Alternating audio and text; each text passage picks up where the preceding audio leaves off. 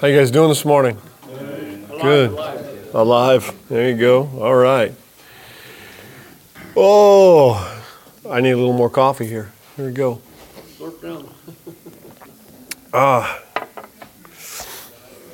Well, we have been going through the book of Jonah, and we're still in the book of Jonah. And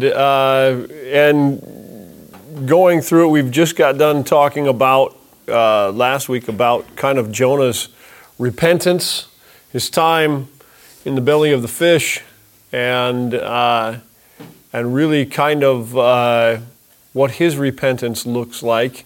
And chapters 2 and chapter 3 are both kind of about repentance. And I don't know, has anybody read the rest of the story of Jonah? Anybody spent some time in it? I mean, it's an easy read. You've got 4 chapters. It's one of the easiest reading books in the whole Bible, and it's actually a really well written story. It's not a story that takes a whole lot of scholarship to figure out. There's not a lot of big words in it. You know, you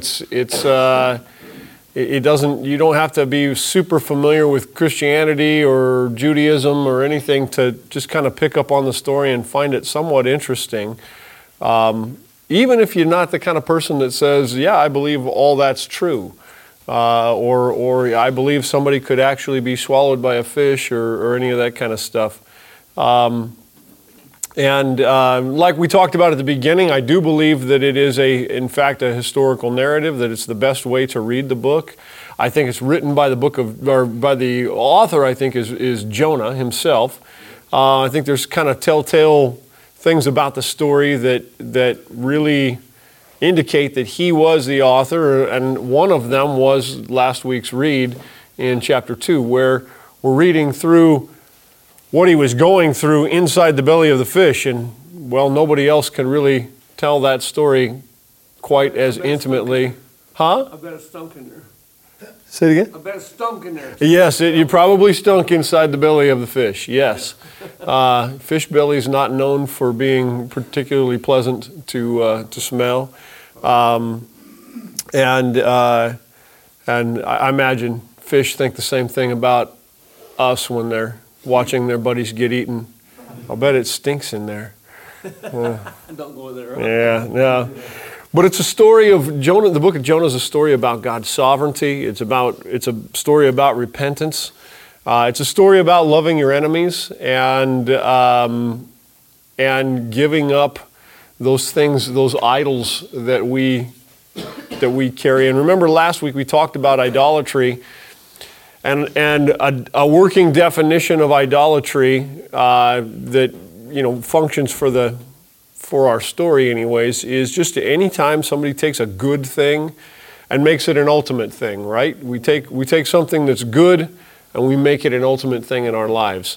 And so thinking about what kinds of different ways we might do something. I mean, can anybody think of a good thing that we might tend to turn into an ultimate thing in our life? Any suggestions? When you go to heaven. Our children. Football. Our children. Football. I don't know that I would say going to heaven would be something that people make into an idol, but I suppose it's possible. It's important. Right, but what we're not talking about is just things that are important. We're talking about things that are, although they're important, we make them an absolute ultimate thing. So things like football, like where everything matters, the only thing that matters is that. Football could be one of them, although I'd consider it probably a lesser idol. I have seen people go to blows over football and really... Yeah, for sure. But children, I like the suggestion of children. Children, is it wrong to have children? No. In fact, is it wrong to want your children to love you? No, of course not. Is it wrong to want a legacy? Through your children to have them carry on a good legacy of you and to think well of you? No. But to want that above all things, to want that at any cost, to want it so bad that you're willing to beat them into submission, and things like that, suddenly it becomes Idolatry. Yeah, Lamont. Sobriety and recovery. Whoa, man, sobriety and recovery. Okay, here's two very, very good things. Nothing wrong with sobriety and recovery, but man, if we make them into an ultimate thing, if we worship and idolize our sobriety over all other things, or our recovery over all, if it becomes the thing that defines us, whoo-wee. And yeah, I mean, sobriety and recovery can easily become our religion rather than just a good thing that is a result of our serving God and doing well in our lives. Yeah, absolutely. Sobriety and recovery could be them. Any others? Relationships is definitely, man. I mean, you know how many guys, and we talked about, we've seen several. I mean, it's kind of an ongoing thing here, and I see it in both houses, where men and women come in totally broken, totally distraught. Why? Because they're at the tail end or at the midway through they are through a divorce, through a bad breakup of some kind, and they've sacrificed every good thing on the altar of that relationship, right?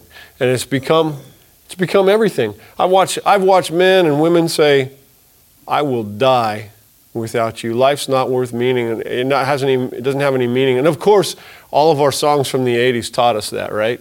All of our songs from the all of our Air Supply and Journey and all good music and stuff in its own way, but taught us to idolize.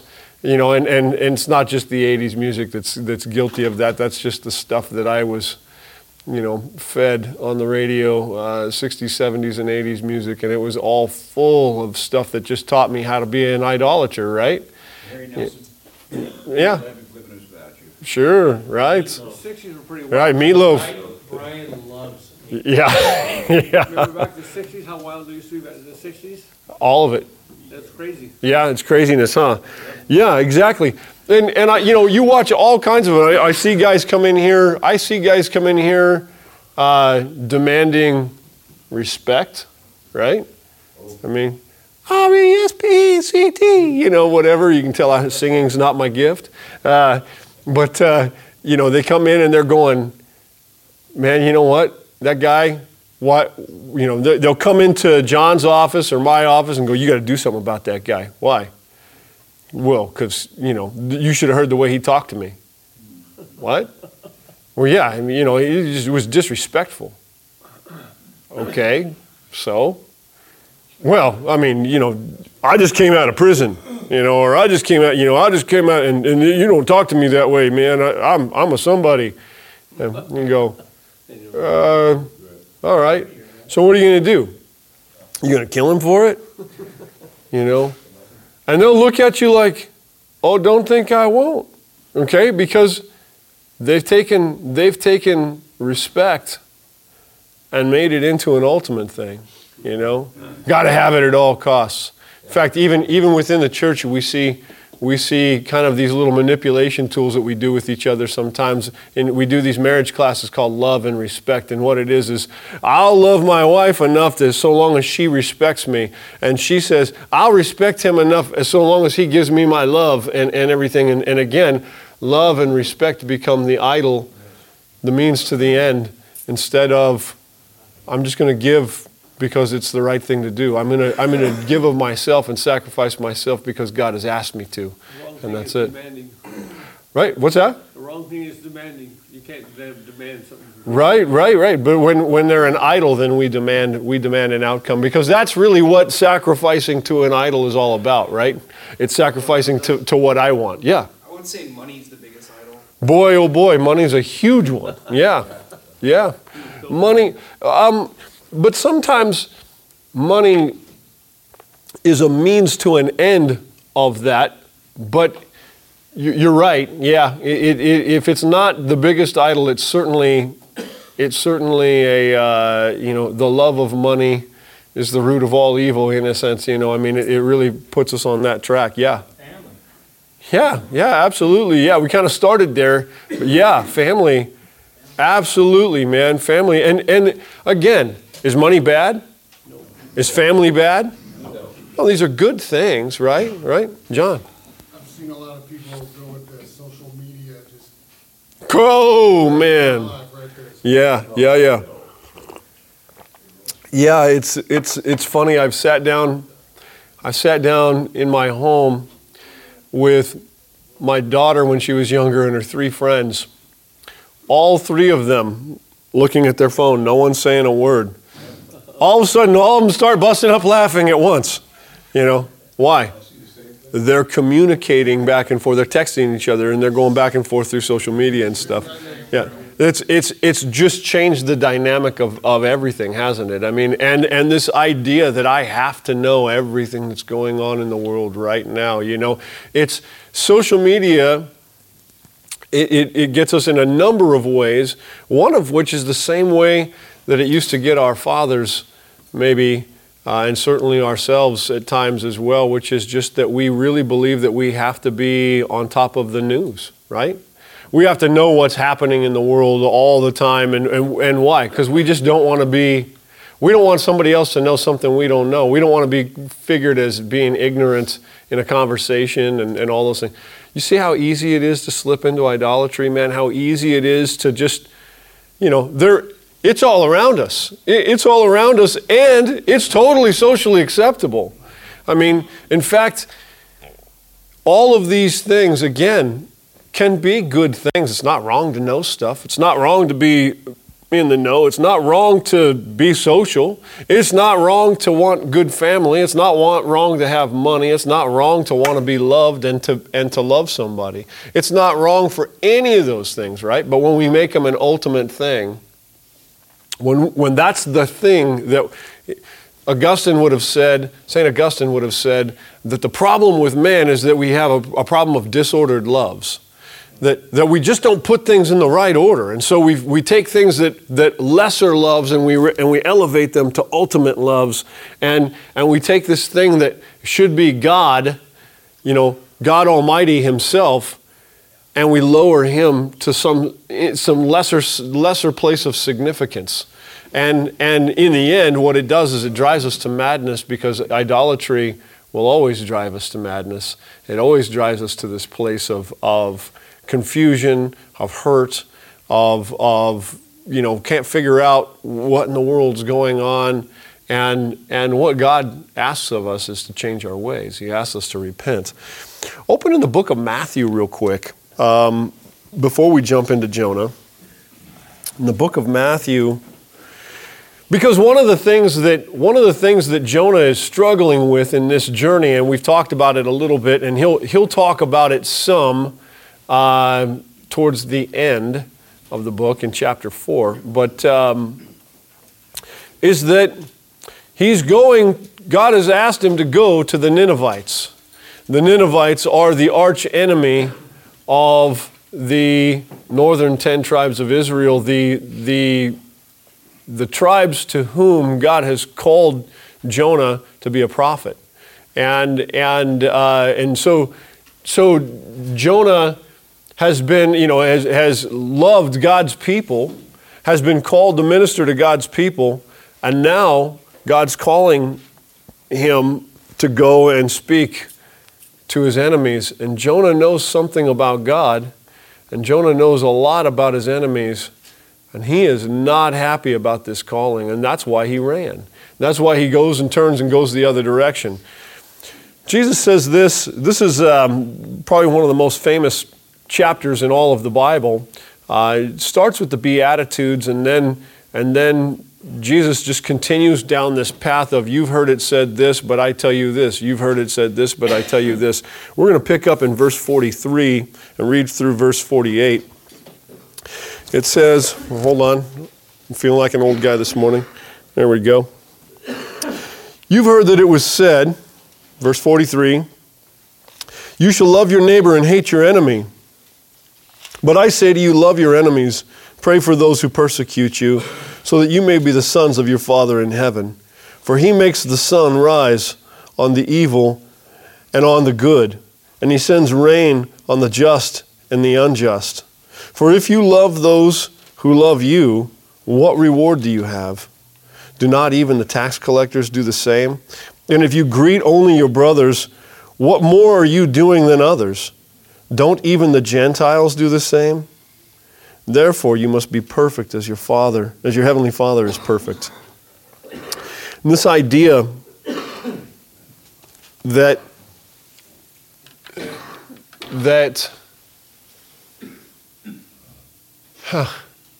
we want justice. We want justice.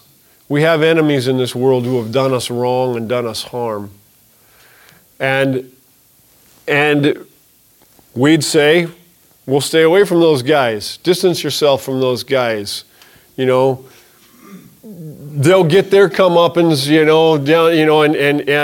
and you just let God worry about them, and you worry about you and everything. And Jesus is saying, no, I want you to actually love them. Love these people, your enemies. Love the unlovely. Right. Love the unlovely. You know, and the unlovely aren't just the ugly people in the world. The unlovely are the people to whom we have a right to justice. We're offended by. And certainly Jonah had a right to be offended by the Ninevites, the capital of the Assyrian kingdom. It says, and we're going to read, that Nineveh was a great city. It was a great city. In fact, God uses the term great city more than once in thinking of Nineveh. We're going to read also that by great, he doesn't just mean that it's a city of great value, but it's a city of great size. That it's something that's large enough that it takes 3 days to walk across. Wow, that's big. Can you imagine? I mean, that's L.A. Yeah. L.A. You know? Can you imagine that God might think of L.A. as a great city? No. A great city. A city of not just great size, but of great value. A city filled with our enemies. A lot of us move to Oregon and move to southern Oregon, move out to the country to get away from that great city, you know. And very few of us think of it in terms of that great city. You know, maybe you who have family there, maybe some of you who've grown up there still think back on it with fond memories, can remember back to the time when it maybe wasn't quite so great in size or was a little bit more like home. But here we have this great city, and God calls Jonah to the great city. God calls them to a place of repentance.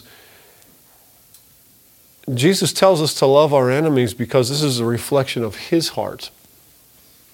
Because this is exactly what He's done.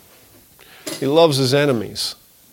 He loves you, He loves me, and He loves the people of L.A. and the people of Nineveh more than He hates their sins. And He hates their sins. He desperately hates their sins. They are His enemy. And so are we. And yet, He turns their hearts. He asks us, people who belong to Him, and says, I want you to love your enemies. Boy, He's going straight to maybe the heart of one of Jonah's idols. I got to tell you, honestly, sometimes He's going straight to the heart of mine. Okay? When I struggle, isn't it oftentimes that I struggle with an area of justice? I want justice. I want God to give them what they've earned, what they deserve. That wrath needs to come. That there are some people for whom hell is appropriate. But isn't it wrong for us to think that way? We shouldn't think that way either. I don't know, man. You know, Jesus mentions hell 3 times in this very chapter. Tells you that there's a place that there is a place for hell, and it's bad, that hell is a real place, and that there are people that are going there. And in fact, I think what we're going to see in the book of Jonah is sometimes I think we kind of minimize or scoff at the idea of somebody coming to faith as simply fire insurance. I'm basically just trying to, I'm coming to faith in Christ because I just want my get out of hell free card. Well, let me tell you, hell is a place that's bad enough, according to Jesus himself in this very chapter, that it should be something that we want to avoid at all costs. And in fact, if we go back now to the book of Jonah, you're going to see that the preaching that comes down from Jonah is really kind of it's a hellfire kind of a preaching. It's not a, don't you know that Jesus did everything for you on the cross? And he loves you so much, and if you just please give him a chance, he's standing there with his arms open wide and his hat in his hand. What more could he do for you? It's not one of those kind of sermons. Let's read it and find out. Flip over to the book of Jonah, and we'll begin in chapter 3. What page is that? Well, for me, it's 1567. I'm not sure what that. 644. There you go. 644 for those of you in the paper NIV. Hey, by the way, if you're struggling with falling asleep right now, if you're struggling with staying awake right now, remember what the option is for that. If you're struggling with staying awake, here's what you can do for me.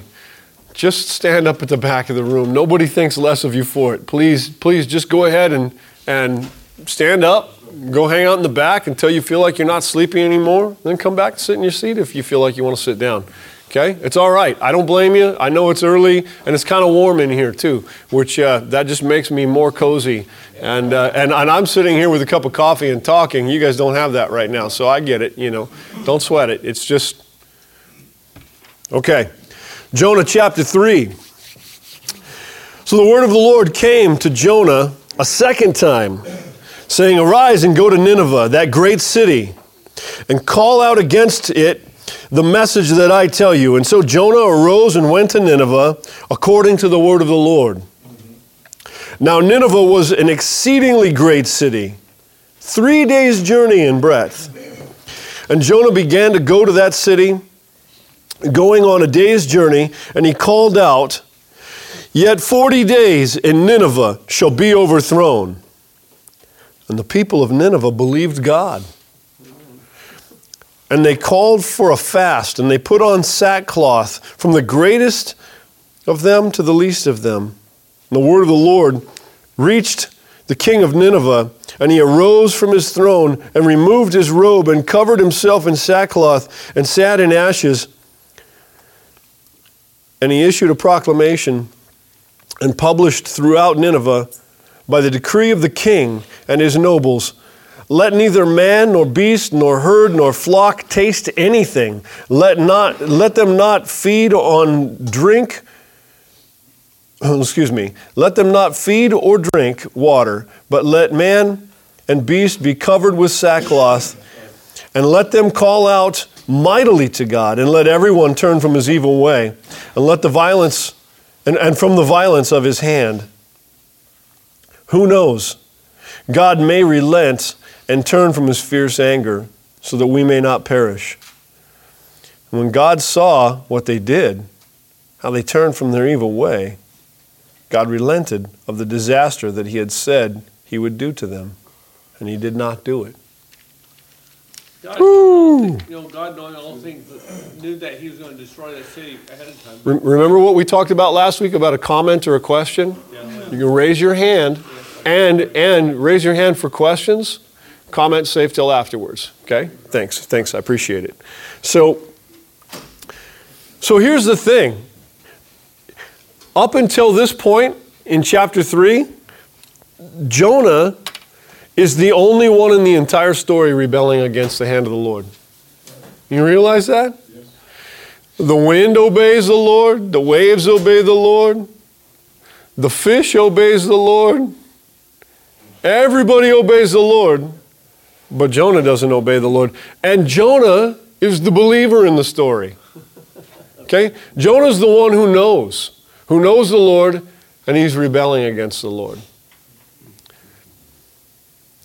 A lot of times I hear guys that I go, dude, you put on your intake information here that you're a Christian and everything, but yeah, you just came from jail. You just came from jail for doing a really bad thing. And they go, oh yeah, I know. Yeah. No, but look, I've been a Christian all my life. And I'm going, huh? Maybe this thing about being a Christian doesn't mean what you think it means. But maybe you just got barfed out of the belly of a fish by your parole officer saying you need to stay at the Gospel Rescue Mission. And maybe this is about repentance. Maybe what's going on in your life is that you need to repent from the direction you were going. And it's funny because I don't think I've had to talk too many times to a guy who's been doing the wrong thing. I don't think that, at least what I've had to tell them, the best stuff that I've had to tell them and the best things that they've heard haven't been really information, right? You don't go up to a guy who struggles with smoking and go, dude, don't you know that that's bad for you? They're going to go, I've never had one once go, what? It's bad for me? All this time I thought it was nutritious. What? I thought it was good for me this whole time. The problem wasn't an informational thing. The problem was like, oh, I didn't know. A lot of times we want to just throw lots of information at them, right? We want to go, don't you know that doing drugs is bad? Well, duh. But it makes me money and that's my idol. Or it makes me, it's part of the thing my girl was using and so I started using because, well, I idolized that girl. You see, and yet that same person may have at least a fundamental working knowledge of the God of the Bible. And you're going, how did this happen? Well, take a look at Jonah, So, Jonah being the only one that up until chapter 3 was disobeying the Lord, and even through chapter 3, because even the Ninevites obey the Lord. An entire nation of people filled with that are idolatrous. Now, why does a nation become filled with violence? Why do they become a nation that goes and just swallows up other nations? Not about peace or about God.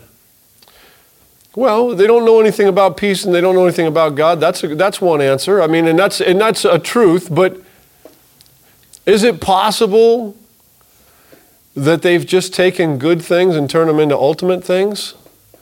I mean, what about when a nation wants safety at all costs? I want safety above all things. Above all other things we do, we want safety.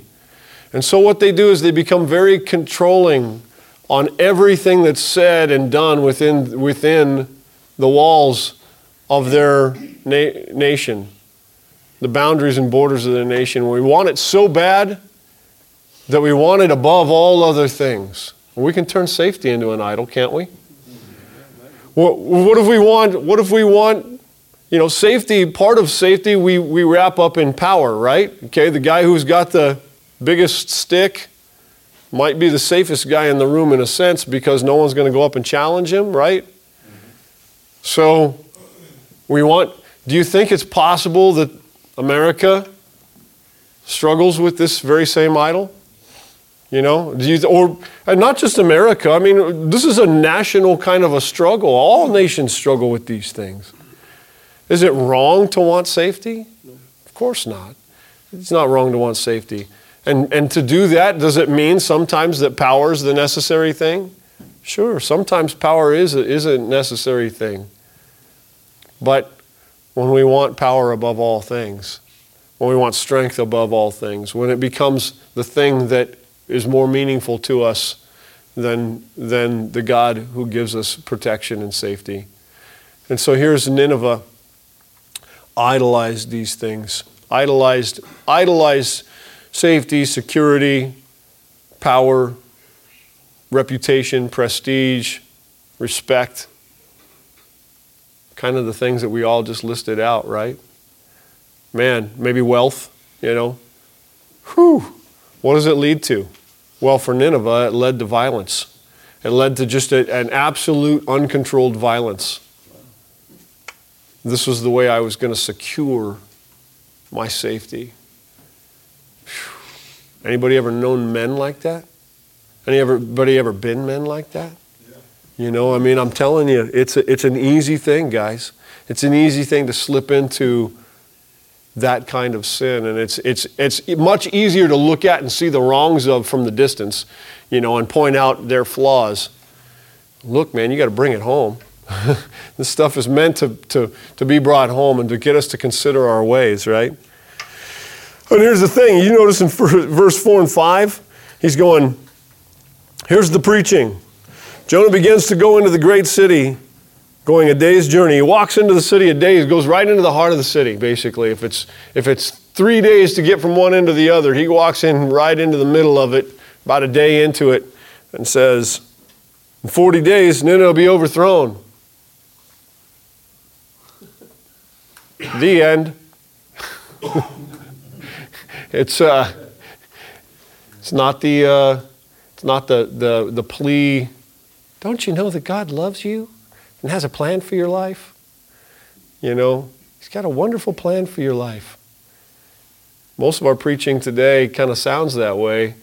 It's this, we need to tell them about the love of God. And I agree with all those things. We do need to tell people about the love of God. But the fact is look, man, if you reject His love, if you reject His love according to Jesus, if you reject the things that are following Him according to Jesus, not according to me, if you reject Him, hell is what awaits.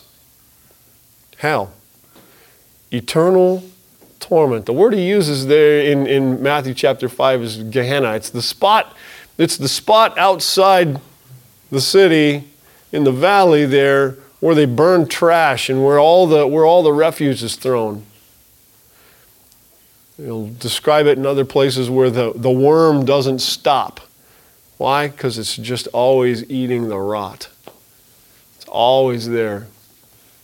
Hell's a real place. And at least according to Jesus, he thought it was. He thought it was a real enough place that he decided to preach about it in his most famous sermon. And he spoke about it in that most famous sermon more than he spoke about heaven. That's serious stuff, man. And that's a good reason to repent. I got to tell you, I'm 9 years old. I wasn't even 9 years old. 9 years old was when I decided that I'd been scared enough and needed to hedge my bets here. I was like, I'd heard enough preaching. This is a good thing about like the Good News Club. The Good News Club understands this one thing, that good news ain't good news unless you've heard the bad news. Yeah. And the bad news is that there is this place called hell. And frankly, it scared me. It scared me. And I remember even being before that, man. I don't know where the idea came into my head that when I said bad words, when I thought bad things, when I lied, that I was sinning against God. And I wasn't just sinning against some random, higher power in the universe. I knew at that age that the person I had to do business with was Jesus.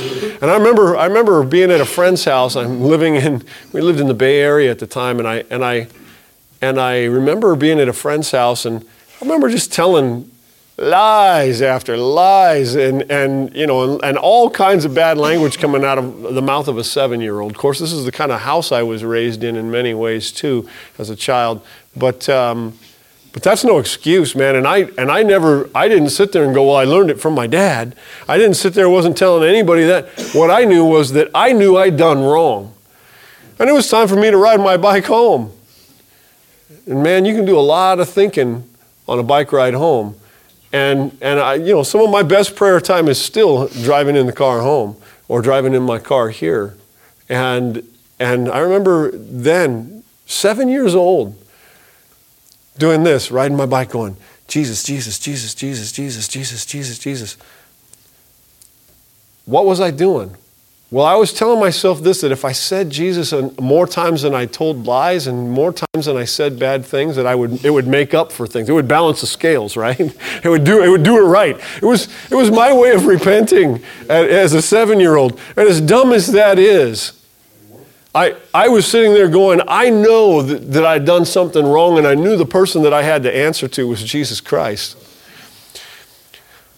Well, 2 years later, we'd moved to Oregon, and I'm sitting there listening to some lady talk about, I don't even remember what she was talking about, but the issue of hell came up, and it reminded me, and I was like, you know what? I know one thing, I don't want to go there. Wherever that is, I want to go there. And for all I know, she didn't even say much about hell, but it certainly brought it up. And who would have thought that here I am 50 years later, God honored the prayer of a frightened 9-year-old saying, Lord, I don't want to go to hell. Please help me. Turn my life around. Change me and forgive me of my sins. These are things, and I don't know. Was that the moment that I was saved? According to the book of Ephesians, it was before the foundations of the earth. God called us in Him before, it was part of His plan long ago. Have there been lots of moments of repentance in my life? My whole life has been a life of repentance. Because it's a whole life of messing up too, right? And sometimes what we know is that God just tells us it's time to turn around. You're going the wrong direction. Amen. And it's time to turn around. And what the Ninevites got is they got it. And Jonah, just before this, just I don't know how long it took him to get from the coast of Joppa to Nineveh. Nineveh, by the way, if you're familiar with Iraq, any Iraq veterans in here? Okay, well, not so. You can ask John ask him where was Mosul? Okay, Mosul's in northern Iraq. It's the capital city. It is built on top of Nineveh. Nineveh was the capital city of Assyria. Okay, and so if you want to know where in the world it is, so we're talking from the coast of Israel he had to travel all the way to Mosul. Okay, so however long that took by foot or by donkey or whatever he went on, by camel, however he got there, all the way up to Nineveh, he gets there, he preaches, finally obeys the Lord and preaches what the Lord's telling him to, and the Lord turns the entire city. So much so that they're humbling themselves out all the way down to their cattle, Take the cattle and cover them in sackcloth. Nobody will eat. We will totally humble ourselves. We will totally repent. Nobody will eat. Nobody will drink. Let us make ourselves sorry. Let us remind ourselves of the need to be sorry. Is there a question or comment? Question. Yeah. I can't hang on to things very well, so my head. It's all right. It's all right. Sorry, Go I ahead. apologize. It's okay. So you don't have a question then? No, I forgot what it was. Okay. All right. That's all right. That's all right. Mine doesn't always either. It's early still. So they humble themselves. They take off all of their great clothes. They're not trying to show their status. So from the richest to the poorest, from the king to the commoner, everybody's going to wear the same thing. We're going to cover ourselves in ashes. We're going to remind ourselves that we came from dust. And we're just going to cover ourselves in dust. We're going to remind ourselves that we're all the same. And we're all in this together. We have all sinned. And we all go down and we all do this thing. We all repent. Wow. Powerful. Powerful stuff, man. From this. You're going to be destroyed. It's a turn or burn message, yeah. It's a turn or burn message. And guess what? It has the effect, man. They turn around. They turn around. Don't criticize the guy that's out there preaching on the street corner yelling, hell awaits. I mean, maybe it's not the message you need to hear, but you may not be Nineveh, but somebody needs to hear it. And people have been saved by very, very same things. And here an entire city, the capital city of a nation, is turned away. And look at that. Verse 10, God relents. God changes his mind. When God saw what they did, how they turned from their evil ways, God relented from the disaster that he had said he would do to them. He did not do it. This is a thing that's hard for us to get our head around. God changes his mind sometimes. And when he does so for the sake of grace and mercy. Aren't you glad for that? Man, I'll tell you what, there are nations that deserve God's wrath. And my fear is that ours is one of them sometimes. And I am so glad that same God on whose ideals this country was built, that same God relents in wrath and mercy, or offers mercy, relents in wrath and judgment and offers grace and mercy to us. And I'm grateful for that for our nation because I'm grateful for that in me. Because I can tell you this, that even if the nation doesn't deserve wrath, sometimes I deserve wrath. You ever say stuff that you just go, whew, where'd that come from? The Bible says out of the abundance of the heart, the mouth speaks. It's in our hearts, man. We've just got corruption going all the way down. Our hearts are idol factories, guys.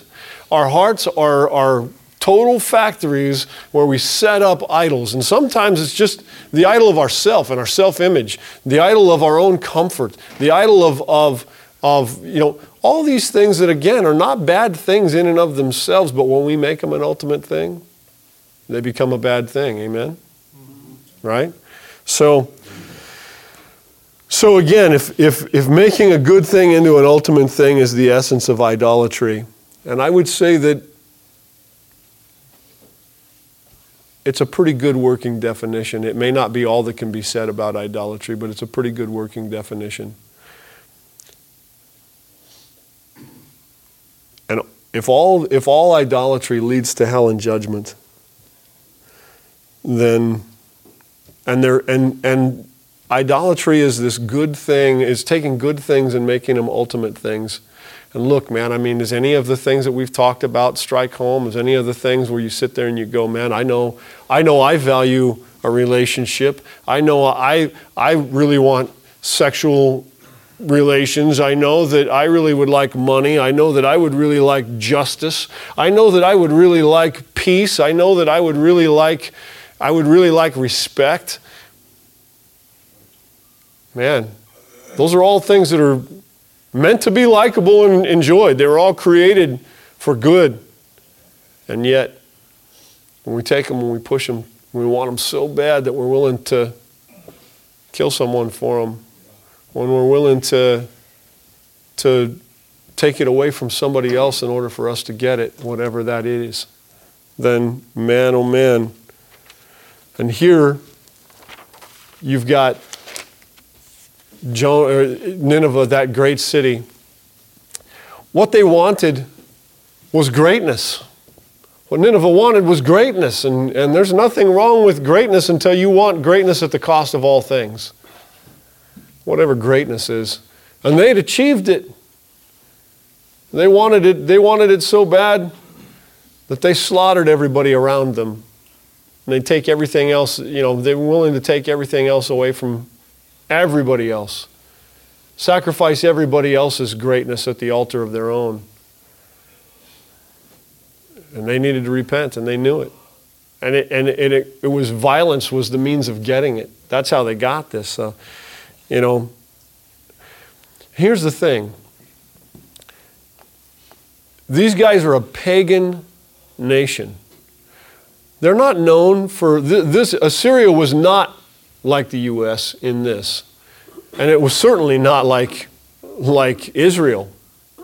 A nation founded on and built around God's Word.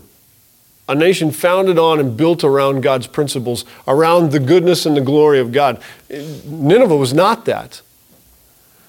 Yet God was going to eventually use Nineveh to judge Jerusalem, Israel, Jerusalem and Israel, the northern 10 tribes of Israel, not Jerusalem. Jerusalem would be judged by the Babylonians, a different pagan nation. But how did they know that God was speaking to them? How did they know that it was the God of Israel that was speaking to them? And why did they listen? I would offer that they knew the same way that Jonah knew, and one of the same ways that you and I can know.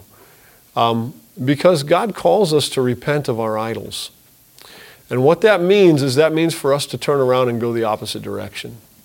God was talking to Jonah, told him, you need to turn around and go the opposite direction.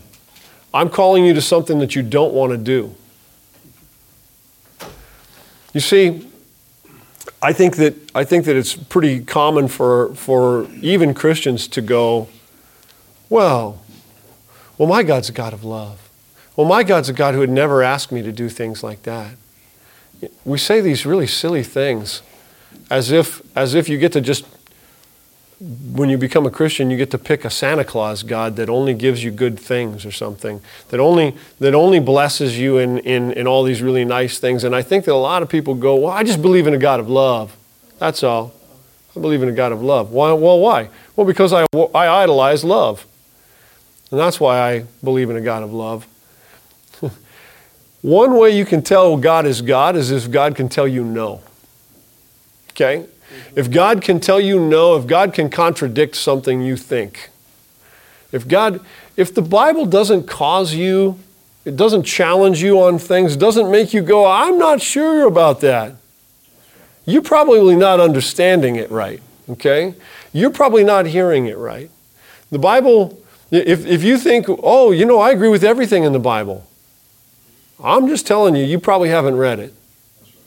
And if you have, you are really not living in reality with yourself. You're not being honest about yourself. God should be able to tell you no to things. And that is certainly what God was doing to Nineveh. And I'm convinced that that's one of the ways they knew that it was God speaking and they better listen. Because he was telling them, stop, do something different than what you're doing, because what you're doing is bringing my judgment. What you're doing is bringing my judgment. So, one of the telltale ways that it's the Lord telling you to repent, that the Lord is talking to you about changing, is that in fact, He's calling you to repentance. And one of the meanings of the word repent is to turn around and go the opposite direction of what you started with. Turn around and go the other direction. So, in this part, this is the part of the meaning of the word repentance, and in this, Nineveh had to repent, and they did. They followed it, and they did. And the thing is that Jonah also had to repent, and he did as well, at least for a time. In fact, that was true for both of these, for both Nineveh and for Jonah. Their repentance only lasted for a time. And we'll talk next week about chapter 4 as we start seeing that Jonah's repentance, it was limited in its repentance. He went the other direction, but his heart really wasn't turned yet. And we'll see that Nineveh, probably for a generation at least, stays repentant. But eventually they go back to their violent ways and their wickedness. And And God will use them and their wickedness to judge the nation of Israel. So here's the thing, man. If God is maybe speaking to you about repentance, I know for me, as I'm going through all this, God speaks to me about this stuff as well.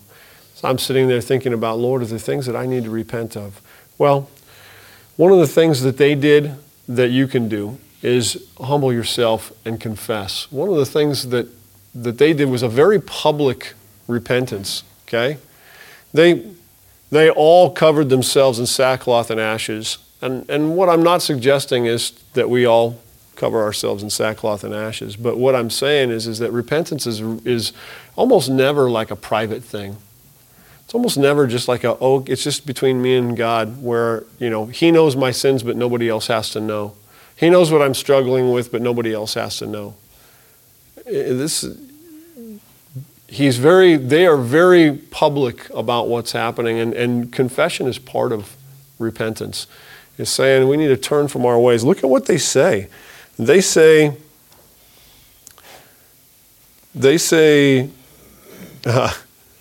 let everyone turn from his evil way and the violence that is in his hands.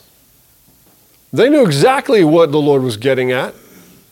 We need to turn from our evil and the violence that's in our hands. Why are we being judged? Why is this threat? Why is Jonah coming here? Why is this guy that smells like, week old fish barf coming here and coming after us? Why is he coming down and preaching this hard message? Well, they knew. They knew. They needed to let go of their idol. They needed to turn and walk the other direction. And it's really simple. Repentance is seldom private. It comes with confession. But then here it is. It's just asking God for forgiveness. And that's the other thing. They're just going, hey, look, we're sorry. We turn away. We ask for forgiveness. We don't continue in it. And what do? Turn around and walk the other way. Stop. Stop doing the thing that you were doing. If you're a guy that's maybe here on your second, third, fourth, fifth time through the Gospel Rescue Mission, let's think about this. Repentance could be very well for you. Turning away from the thing that brought me here. Why do I keep finding myself in the same spot? Repentance, man.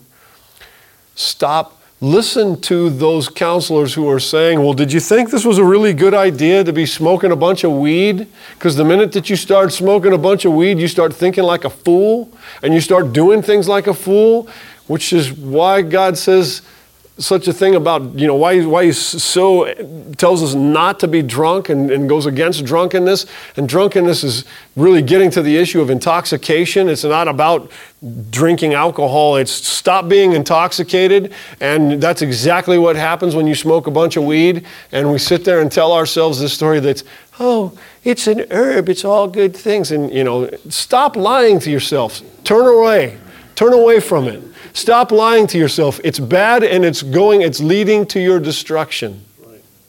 It's leading to your destruction. It's leading you here. Yes. I just wanted to say, is it a comment or a question? It's a comment. Comment, save it for after. I'm almost done. Okay, and then we'll come back to it. So in that, let's turn away from the things that led us here. Okay? You keep hanging around people. Maybe I can handle my methamphetamine. Maybe I can handle my alcohol. Maybe it's okay for me to continue chasing this girl that just continually turns me into the police. Come on. Let her go, man. Let her go. Repent. Turn away. Go the other direction. Okay? Stop continuing to walk in the direction. God's telling you, repent. This is a good time. Confess your sin. Turn around. Ask for forgiveness. It's that easy. Turn away from it. It's really that easy, guys, in this. And look, this is an entire nation Do you think there might have been some in the nation that didn't really repent? In a city the size of L.A.? Yeah, okay. But God doesn't sit down and start parsing out numbers and goes, well, I'm just going to judge these guys, but not these guys. Your repentance, just like Jonah's, affects other people. Okay? Jonah, when he finally figured it out and says, what you need to do is throw me overboard. What you need to do is throw me off the ship. Why? Because his rebellion was affecting other people. All the sailors were about ready to die. All of Nineveh was about ready to be destroyed. All this stuff. He gets thrown off. Sea calms. Sailors come to faith. How about that? Sailors come to faith. Sea gets calm. Things change. His repentance, even the start of repentance, God uses that. God uses that to change people's lives. Repentance is a good thing. You want to see those that are on the ship with you changed? Repent. You change. Turn course. Turn direction. You impact other people, guys. And we impact one another. We want to see the numbers raised up in here from 1 out of 5 to 1 out of 3 to 1 out of 2 to 1 out of 1, maybe, of people who enter this place leave with a job and a home. Well, here's the thing. Leave well with a job and a home. Be that guy. Repent, turn around, do the right thing. Encourage the guys next to you. Hey, man, you know what? Yeah, I know I used to talk just like you, but that was really stupid, and I stopped, and I'm going to stop, and I am determined to leave here well. Be one of those guys. Be one of those guys, and that guy who was talking stupid might just decide, yeah, you know what? He's right. I'm going to do it too. They're going to say, oh man, if he can do it, well, I can do it. All right? Let's pray. So Lord, I don't know where each of these guys are struggling and maybe need to repent. You certainly know the areas that you're talking to me on, and so do I. And I pray, Lord, that you would forgive me of my sins, and that you'd help me to repent, that you would turn my heart and my mind in the opposite direction. Father, I'm fearful of being swallowed by a fish, but even more so, I'm fearful of hell. I don't want to go there. I want to live with you forever. Amen. And I know that the only way that I'm going to do that is if I follow you, is if you give me a heart that even has the tenacity to follow you. Because I know I'm prone to wander, but you are prone to save.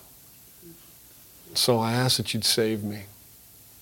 And I ask for each guy here that you would save them. Lord, that every guy here would be added to your family today.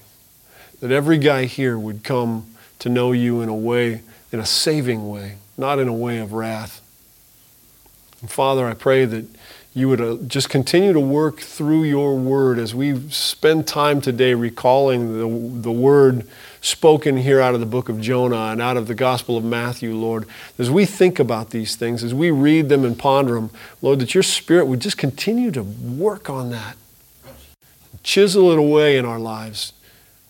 Do the work that only you can do, Lord. Save us. Help us to repent and save us. Father, thank you for the Gospel Rescue Mission. I pray that you would bless it. I pray that you would be glorified and honored in Grants Pass because of this place and because of the changed lives that walk out of this place, Lord. And so we lift this place to you. We ask for your favor on it. And we ask for your favor on the lives of each guy here. We lift them all up to you in Jesus' name. Amen. All right. Thanks, guys. Have a great day.